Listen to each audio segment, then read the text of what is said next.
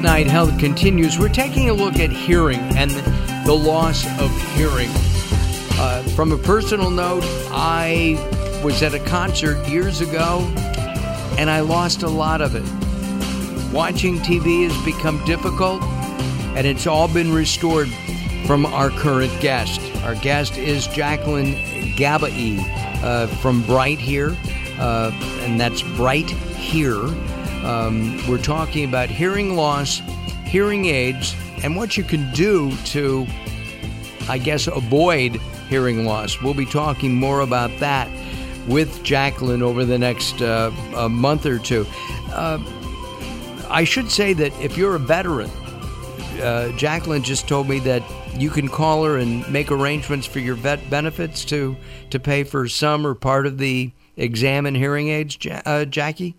Yes. So the veterans actually, the VA choice is what they go through. They can choose a provider of their choice, and this way they can get hearing aids in a shorter time.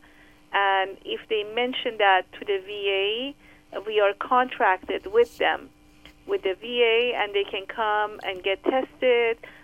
They don't have to pay anything out of pocket, and of course the VA would provide them with the hearing aids that we recommend based on their test. That is terrific. Yeah, and I work actually with a lot of veterans, also, very rewarding as well. I have from World War II veterans to veterans who are in their 20s who come back from Iraq, and it's quite an experience for myself.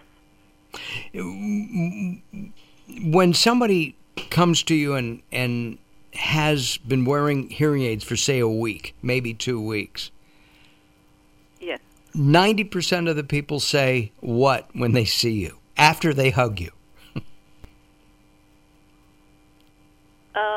So after they wear it for a week or two, they do see the difference. They always say, when I take off the hearing aids, I see that, everything is like so quiet. So this is the time that they see the difference of having a hearing aid and not having. And they're like, my spouse or my significant other, they're happy. They're happy, and things are going better in our lives. I feel like I'm, stepping in as a psychotherapist sometimes within their lives.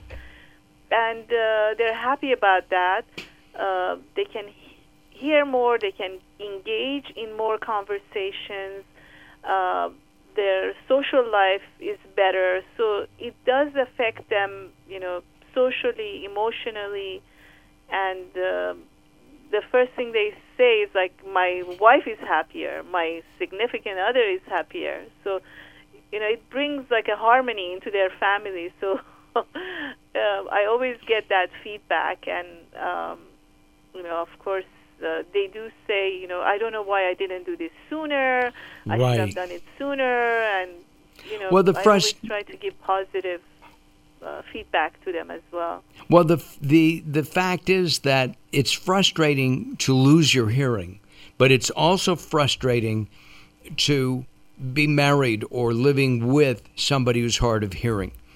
If you turn away, if you don't read lips, if you don't have a hearing aid, if you have hearing problems, there is that communication problem between people that you lose, and it's frustrating for everybody.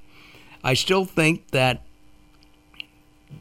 family members have to understand how to communicate and how to live with somebody who has a hearing loss, and it's difficult. There's no question about it, even with hearing aids. Unlike, and I'd like you to respond to this, unlike eyeglasses or contact lenses where your eyes are corrected to 20/20, which is considered normal, hearing aids may not bring your hearing back 100%. Am I correct?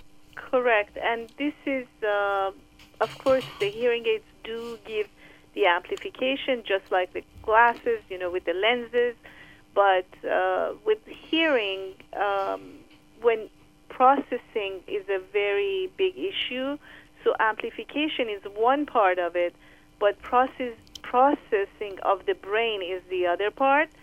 And, each person is different with amplification. They can only give back so much in processing. So, yes, family members have to know about it, and when they're communicating with someone who has a hearing loss, they should give them cues. They should be closer to them, so